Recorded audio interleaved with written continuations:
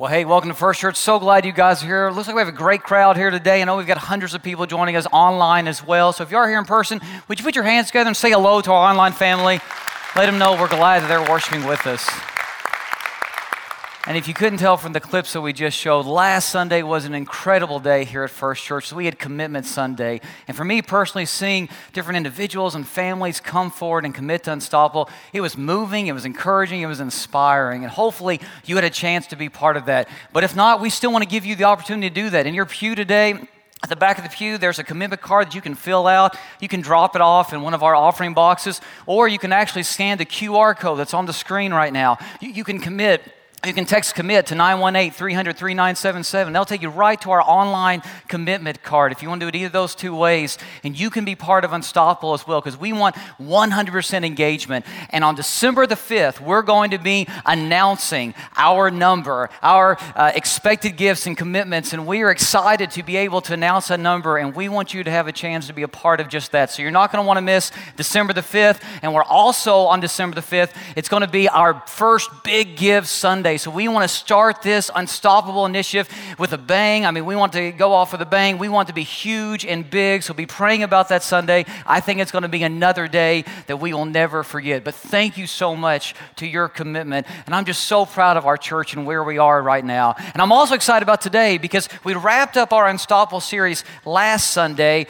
And it's not quite Christmas yet. So we're kind of in this interim period. And the sermon that I want to preach today is one that I'm really excited about, even though it's a little different. And I'm going to ask you just to hang with me.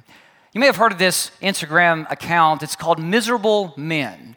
And basically, it posts pictures of men who go shopping with their wives or their girlfriends, and they're miserable. They don't really want to be there. And I love some of these pics, like this one right here of this dude. I mean, he looks miserable, doesn't he? He looks like he's being punished, like he's been set in the corner or something. And so he's hanging on to his wife's drink and her bag, but he definitely doesn't want to be there. How about this guy? I mean, he's just kind of giving up. You know, I mean, he's going to put his wife's purse to good use it as a pillow. He's going to take a nap as he waits. How about this guy right here? Yeah, he has resorted to prayer because I think he's at the point where he's like, God, just save me from this mall, you know. He is ready to move on. And how about this man right here? You know, he was tired of standing around, so he decided to use his kid's stroller as a seat. I would be lying to you if I said that I hadn't thought about doing this. I have before, never actually done it, but I've thought about it on multiple different occasions. But this last guy is my favorite because he just completely gives up, you know, head cocked back, mouth wide open. He does not care anymore. He's miserable. He falls asleep. And I love these pictures for many different reasons, but one reason is because they illustrate a point about life.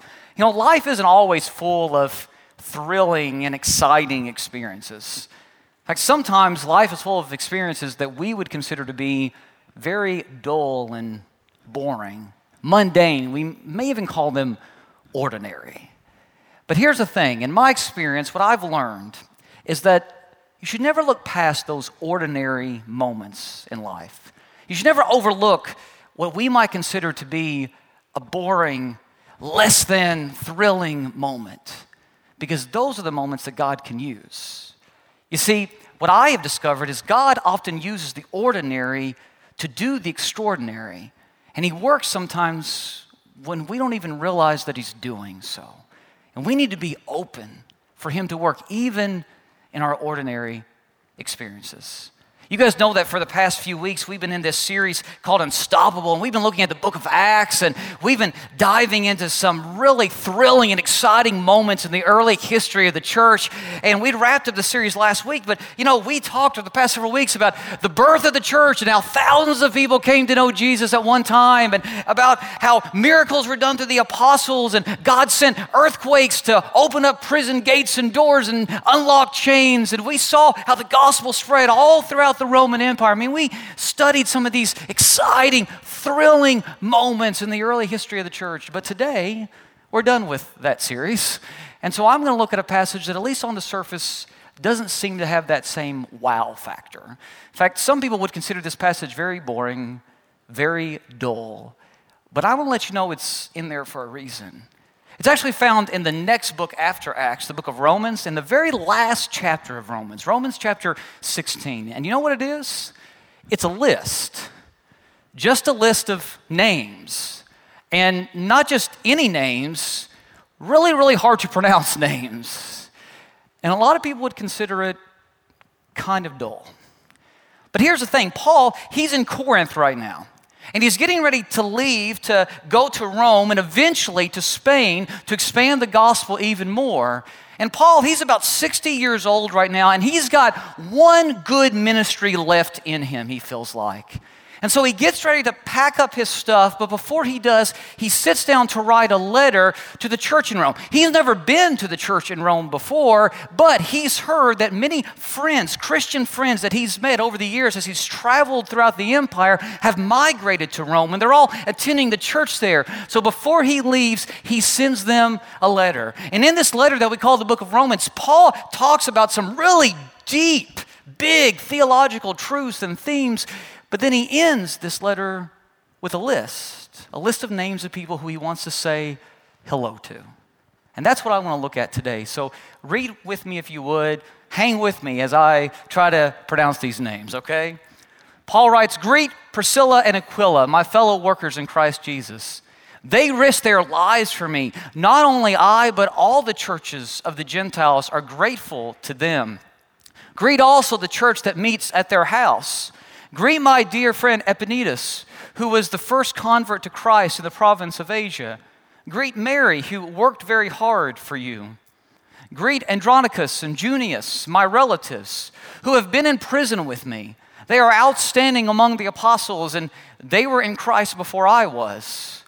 Greet Ampliatus, who I love in the Lord. Greet Urbanus, our fellow worker in Christ. And my dear friend Stachys. Greet Apelles, tested and approved in Christ.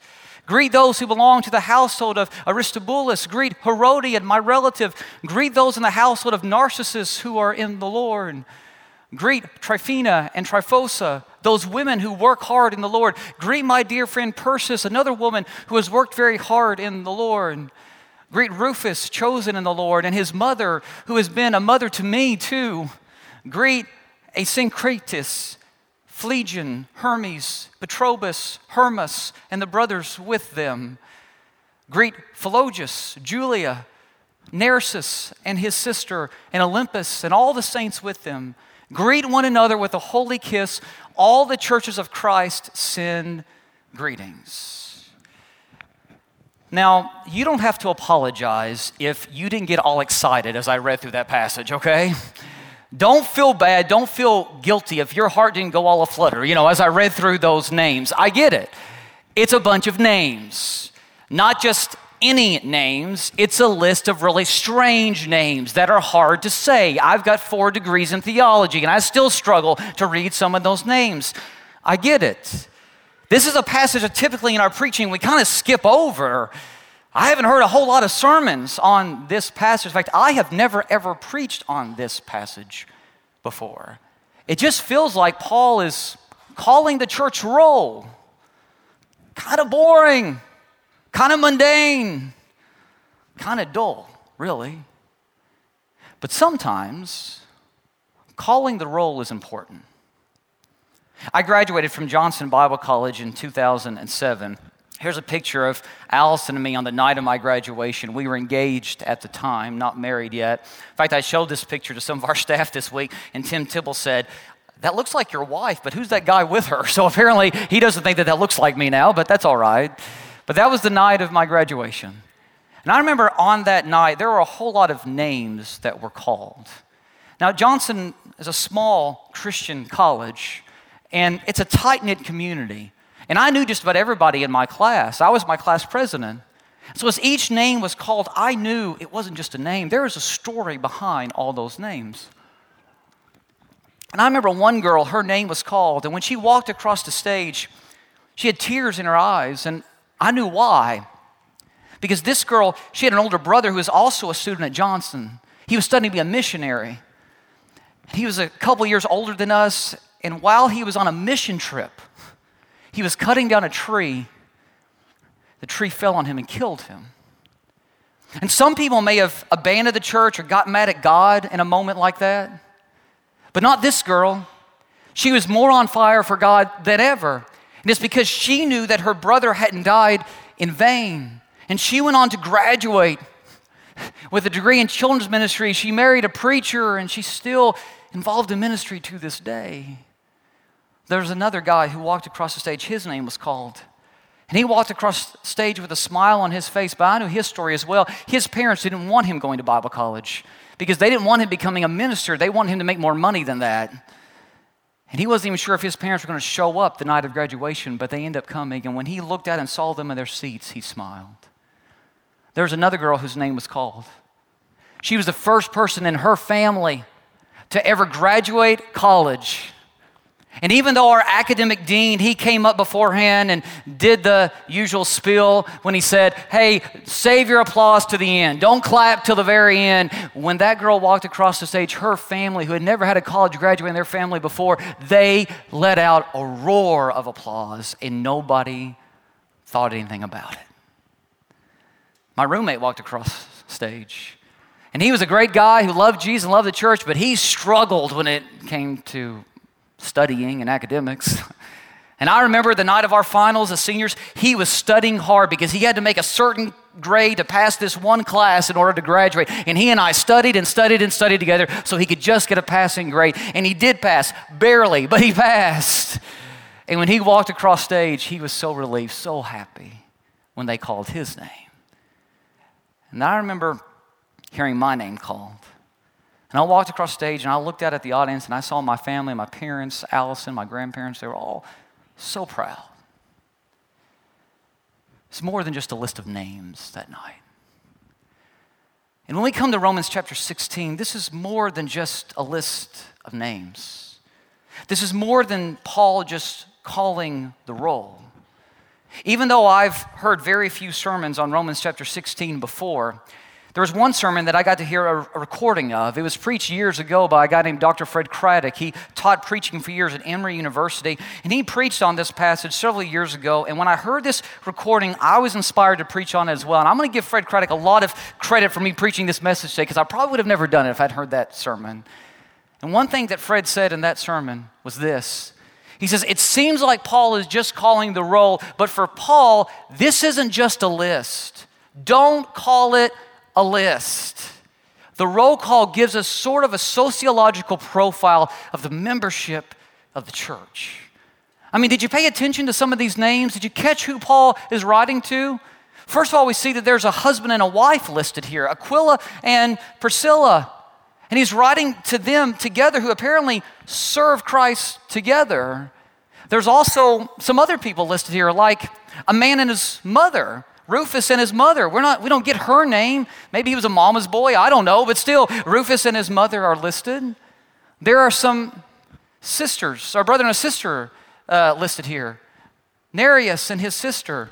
Again, I don't know why Paul just says his sister and not the sister's name. Again, Paul's like 60 years old. Maybe he just forgot her name. I don't know, I can see her face, but I don't know her name. Some brothers here, Andronicus and Junius, or even some more sisters here, Tryphenia and Tryphosa. I bet you they were twins. You can just see it in their names, can't you? I bet they were twins, I'm sure. They probably wore the same outfit every Sunday to church. I guarantee it. But okay, what about Epaenetus, the first convert in Asia? Probably an old man by this point.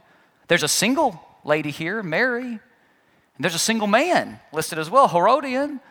Were they widowed? Were they always single? Did they never marry? Did they ever date maybe? I mean, who knows? We don't know, right? But it's an interesting list. Sort of. Not really. But for Paul, it wasn't a list. Don't call it a list. See, Paul's at Corinth and he's getting ready to leave. And I think as he packs up the few belongings that he has, I think he comes across some old keepsakes, maybe even a letter or two for some of his old friends. And as he goes through all these mementos, he starts to reminisce a little bit and think about people who have impacted him over the years. You ever done this? Hanging in our bedroom, Alice and mine's bedroom, is this plaque right here. It's not there currently because I have it with me, but normally it hangs in my bedroom. And it's a plaque or a piece of wood that has the state of Kentucky carved on it.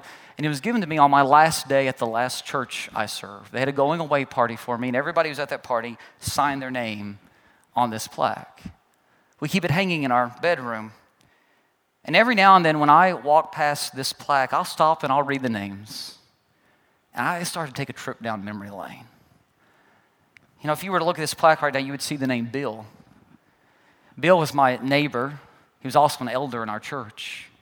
Bill used to mow my yard for me. I never asked him to. He just did. I don't know if it's because he thought my grass was too tall or he was just being nice, but still, he would mow my yard for me. He was being nice. And he did it a lot, especially when I was working on my doctorate, because he knew I was busy, young family, trying to get a doctorate degree, and he mowed my yard a lot. Chester and Sarah's names are on this plaque as well. They were older by the time that I came to the church. But even though they had grandchildren by the time that I knew them, they decided to become foster parents in their older age. They started to let kids that they didn't know live with them because they wanted to provide them a Christian foundation because they knew they may not have that. Tim's name is on here. Tim was a youth minister that I served with, and now he and his wife Edith, they're missionaries in Japan. There's John and Phyllis on here. John and Phyllis live right behind the church, and when Allison's dog died, they offered to bury her dog in their backyard, and we did. Sean and Anastasia's names are on here. They were our close friends, and they struggled to get pregnant. I remember we prayed with them, and we cried with them, and they eventually got pregnant. It took some time, and when their daughter was born, we were one of the first people who came to the hospital to celebrate with them. William's name is on here. William was also one of my elders. And William only got mad at me one time in my entire 10 years of that church. And he got mad at me on the day that I came to him and told him that I was leaving to come to Oklahoma. And he was mad. I mean, I'm serious. He was mad. And he came back later and apologized. And he said, no, Chad. He said, I was being selfish. I know God is in this. Don't call this a list. It's so much more than that. It's so much more than just a bunch of names. And I think that's how Paul feels about Romans chapter 16. You see, when he talks about these people, he gives us some details about them. Like Aquila and Priscilla, he says, they risked their lives for me. Have you ever known somebody like this who has made huge sacrifices for you so that you can be where you are today? He also mentions Andronicus and Junius. He says, they were in prison with me. You ever had those close friends, Christian friends that have been with you through the tough times and they went through the valley with you? That's them. What about Mary? Mary, he says, was a hard worker. I bet you Mary was the last one to leave church. I bet she was the one who cleaned up all the trash and turned out the lights. You ever known people like that? I think of a guy named Garnett at the last church that I served. He was always the last one to leave, always cleaning up. And I remember there were times that I would say, Garnett, go on home. And he would say, no, Chad, you go on home. I can't do what you can do, but I can clean up. What about Epaenetus? The first convert that Paul had in Asia. I think about the first person that I ever baptized, a guy named Scott. He was a 5th grader, and I was in junior high. I taught his VBS class, Vacation Bible School, and at the end of that week, he wanted to be baptized, and we baptized him into Christ. And Scott went on to lead his entire family to Jesus. They had never attended church before, but he ended up leading his entire family to Jesus after that. I think about Tryphenia and Tryphosa. Again, I think they were twins, I'm sure. And I bet you Paul, as he wrote down their names, said, I never could tell them apart, but they were always there, always faithful. What about Rufus? It says, tell Rufus hello and his mother, who was like a mother to me. Can you imagine having that reputation of being the adopted mother of an apostle? How cool would that have been? I can just picture this now. Mama Rufus. Paul would stop by the house and Mama Rufus would say, hey, Paul, you need to eat something. No, I'm busy. I got stuff to do. Paul, you may be an apostle, but you're not leaving until you have a bite to eat. Can't you just picture her wearing her apron and saying that? I can. And I think of Mamaw Ruthie. You don't know Mamaw Ruthie, but she was an older lady in the last church I served who was like an adopted grandma to me and Allison and our kids. And she was so special to us that at the height of COVID, when everything was shut down, locked down, I traveled 10 plus hours back to Kentucky to do her funeral. That's how much she meant to me. Don't call this a list. It's so much more than that. When I was in the 5th grade, I got to travel to Washington, D.C. for the very first time. And I remember seeing the Vietnam Memorial in Washington, D.C. And for some people, it may just be a long wall full of names, but not for everyone. These are more than just names. I saw people placing flowers by this wall.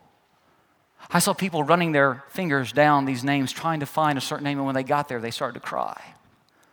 I saw people bringing little kids and pointing to where a name on the wall was. Don't call that a list. It's so much more than that. I got to receive something not too long ago. It's a baptismal certificate from 1953.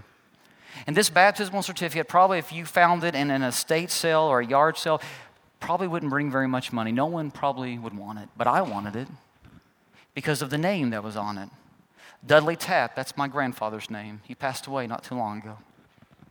And Dudley Tapp was a huge patriarch in our family. He was an elder in the church at Springfield Christian Church in Springfield, Kentucky. For years, he influenced tons of lives. But then there's another name on here, Tom Thurman, who was the minister of the church who baptized my grandpa. And Tom Thurman not only baptized my grandpa, and I remember my grandpa telling the story, he said that he was a teenager and he hadn't accepted Jesus yet, and Tom Thurman stopped by his house and said, Dudley, you've been in church long enough, you know what you need to do, you know the good news of Jesus Christ, you need to go and accept it, and he did, and he went and he was baptized. Thank goodness. Thank God for Tom Thurman. But Tom Thurman, he was a minister of the church at the time, he left, and he came back for a revival years later, and during that revival, my mom came forward to accept Jesus. And then years after that, when I was a student at Johnson Bible College, I went to our mailroom, and people used to just leave things in the mailroom that were free for people to take, and old preachers would drop off their books, or there were cassette tapes. Now, cassette tapes for you younger guys, you listen to those, okay? They had like music and stuff on them, but you could also put sermons on there you can listen to, and there was a cassette tape there that had a sermon by Tom Thurman on it.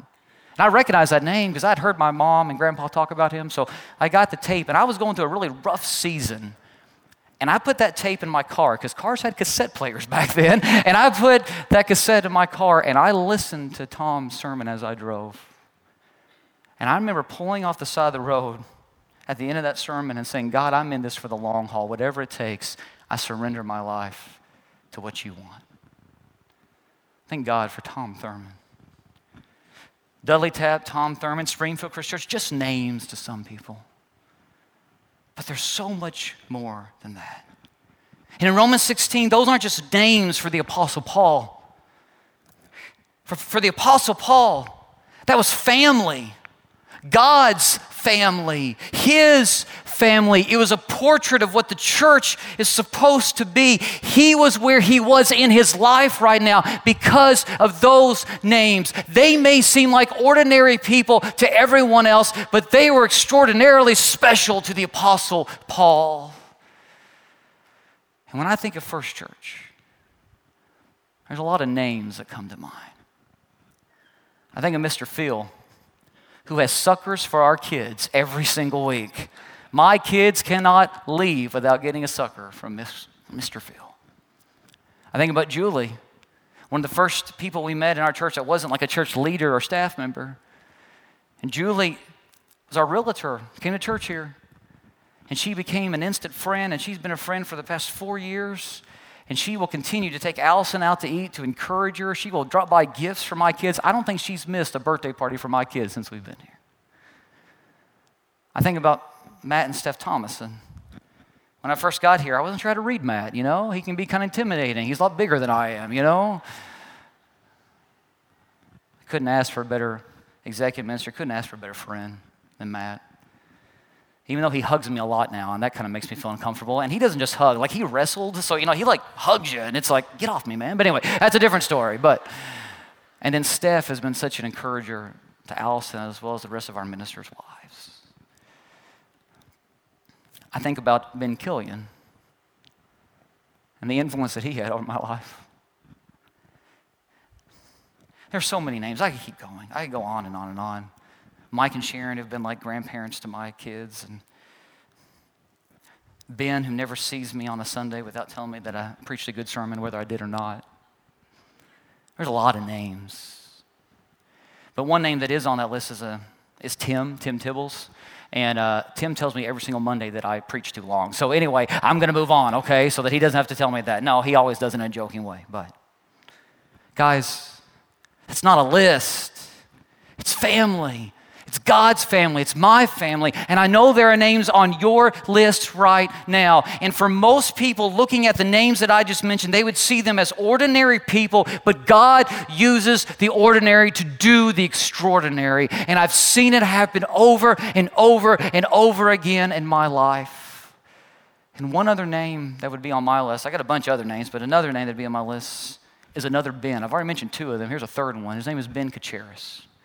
Ben is the lead minister of Mountain Christian Church just outside of Baltimore. It's a church of 6,000 people in a very unchurched area.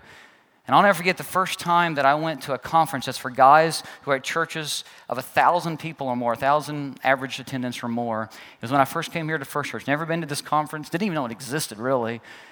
And I went to this conference and I sat down at a table with a bunch of guys who are at churches that are like 5,000 10,000 people. These were guys who had written Christian books and were big names, in the church. And I felt very out of place. In fact, the one thing that kept running through my mind is that song from Sesame Street. One of these things is not like the other thing. One of these things just doesn't belong. That's what kept playing in my head over and over again. And Ben Kacharis came up to me and said, "Hey, Chad, I remember my first time coming to this conference." He said, "I want to let you know you're here for a reason. You're here because God wants you here. And God's going to use you to do big things." Ben asked me to be part of a cohort that he was forming of young guys in large churches that he could help mentor. And I agreed, and it was so beneficial. And Ben has become a mentor to me. He's on my list now. And he shared a story with me not too long ago about a name that impacted his life.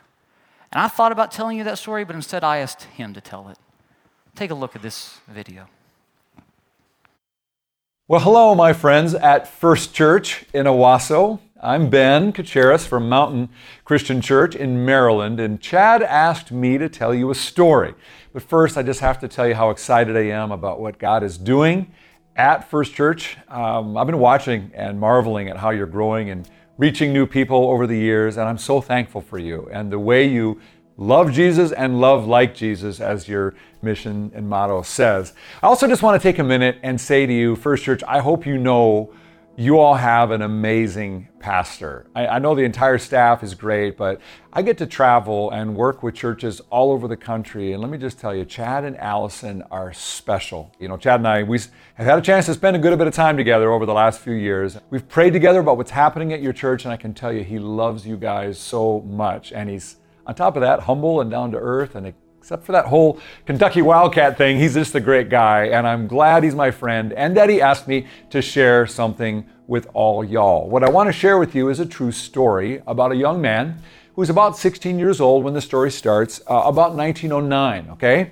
He lived in a tiny rural village near a place called Kalimata, Greece. Very poor family, just a few goats and sheep, things like that. But he had a dream of building a better life. So he goes to his father and he says, I want to go to America, I want to make some money, and I'll come back and I'll help the family. Well, of course, they were a little sad about that, but they agreed it was what he would do. So they saved up some money, sold a couple of goats, bought him a ticket for what turned out to be a very long, about a month-long boat ride with some harrowing stories to say along the way. But finally, he arrived in New York City, Ellis Island, where thousands of other immigrants were also pouring in. He didn't know anyone, he didn't speak a lick of English, and he only had a few dollars in his pocket. In fact, he lost some of that money when a taxi driver tricked him into paying a lot of money for really just driving around the block a few times before dropping him off at a tenement house that first night where he stayed. He washed his shirt in a sink and hung it out to dry on a banister overnight, but it was gone in the morning. So he wasn't getting a very good welcome to America. He eventually found his way all the way across the country to Omaha, Nebraska. He got a low-paying job in a factory, worked very hard, but his bosses were skimming some of his earnings.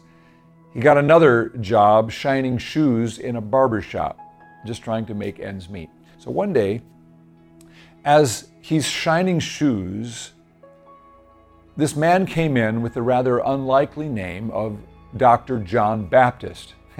For real, that was his Americanized name. He was a medical doctor of Armenian descent, and he spoke Greek, which is the language, of course, that young man spoke.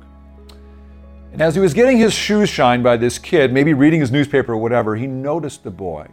looks over his newspaper, begins to speak to him in his native tongue. Kalemera, he says to the boy down by his shoes, which means good day, hello. And it's a conversation ensues, and the young boy, of course, lights up because someone's talking to him in his native tongue, and have this whole conversation where he says to the young boy, you can do better than this. You can make a better life for yourself. You could be teaching English to other kids. You could maybe be a teacher. And the young boy's like, well, how could I ever do that? I don't even know English myself. I don't have any way to do anything. He says, well, you could go to college one day. How could I ever go to college? He says, well, you can go to college where I went to college. Well, where's that? He says, it's a place called Johnson Bible College, a Christian university in Tennessee. Well, one thing led to another, and that doctor helped that boy write a letter to the then president, Ashley Johnson, and said, there's a young Greek boy who'd love to go to your school. Could you make room for him? He'll work on the farm to earn his room, board, and tuition, and I'll help get him there. And sure enough, that young man found his way to Johnson Bible College, which, as you probably know, is the same place that your pastor Chad attended about 100 years later. He was surrounded by Christian teaching and Christian people who were influencing him, and it started to make an impact on him.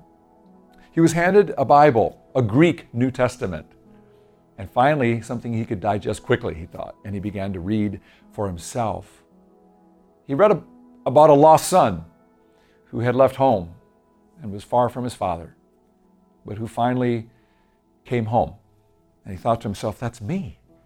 I want to come home.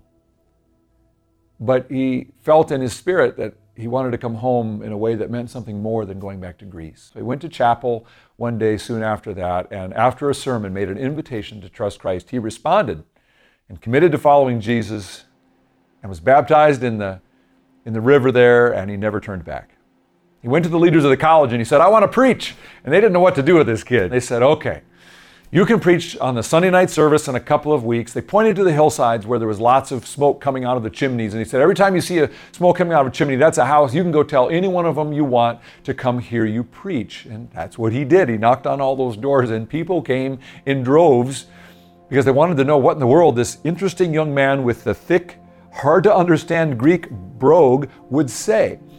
Well, he preached his heart out, and he gave an invitation, and several people came forward to receive Christ that very night, and a fire was lit in his bones that never went out. And as that young man went on, he became a very powerful preacher, eventually known all over the country. And after a ministry in Iowa and marrying a wife, in the year 1919, he went to Minnesota Bible College to lead the Greek department, to help train up people for ministry. He became a father figure and a counselor and encourager to hundreds and hundreds of preachers and pastors and missionaries and chaplains and servants of God who left those halls to serve all over the world. He kept that college open through the Great Depression, and his leadership and courage and fundraising skill. He taught the scriptures, he poured into those students, and he served faithfully. Listen to this, he served from 1919 until 1983. His influence has spread all over the world to this day, and they say that the sun never sets on the ministry of that one man.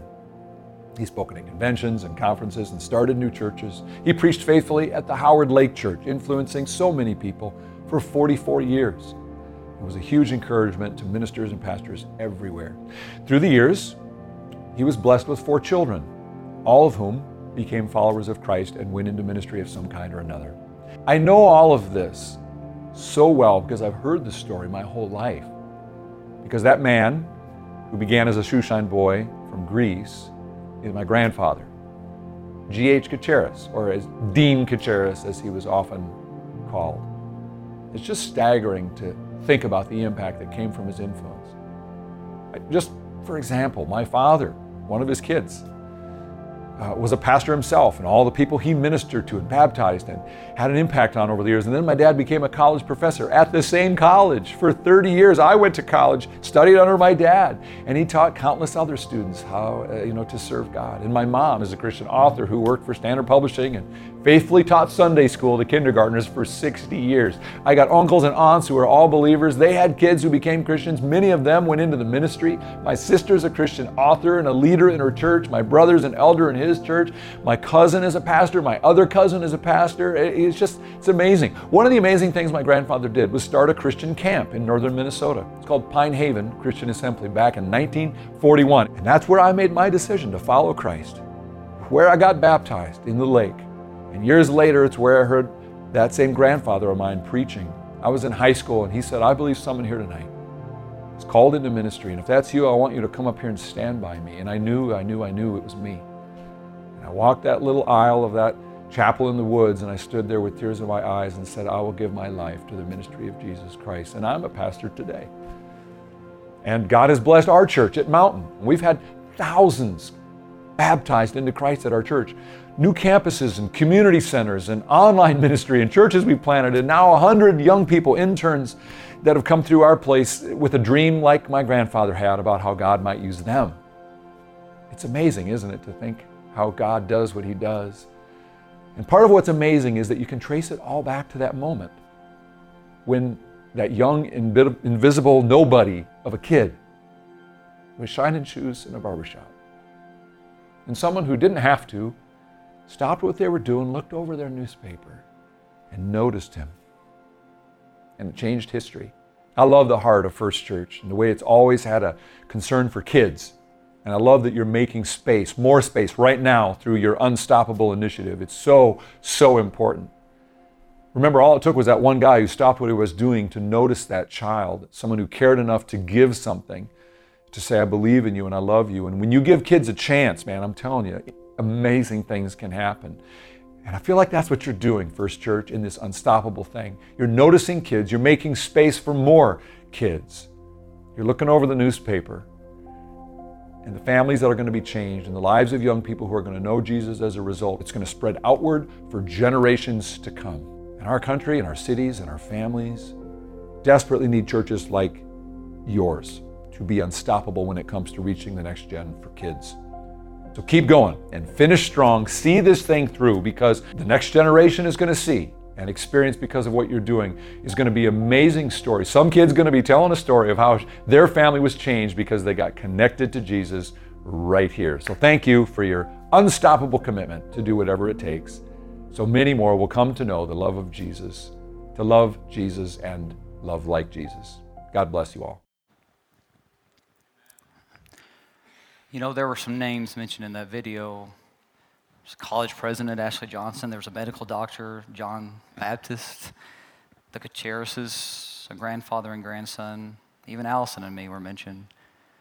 All of which are very ordinary people, but that God has brought together through his son, Jesus, and is using us to be part of his extraordinary plan. God wants to do the same thing here. If I were to print off all of the kids that we have in our kids ministry right now, because we check them all in for security reasons, I would have a packet probably that thick. Hundreds and hundreds and hundreds of kids. But don't call that a list. That's the present and the future of our church. There's another list right now that we have, and it's a running list of those of you who have faithfully and sacrificially committed to our Unstoppable initiative. But don't call that a list.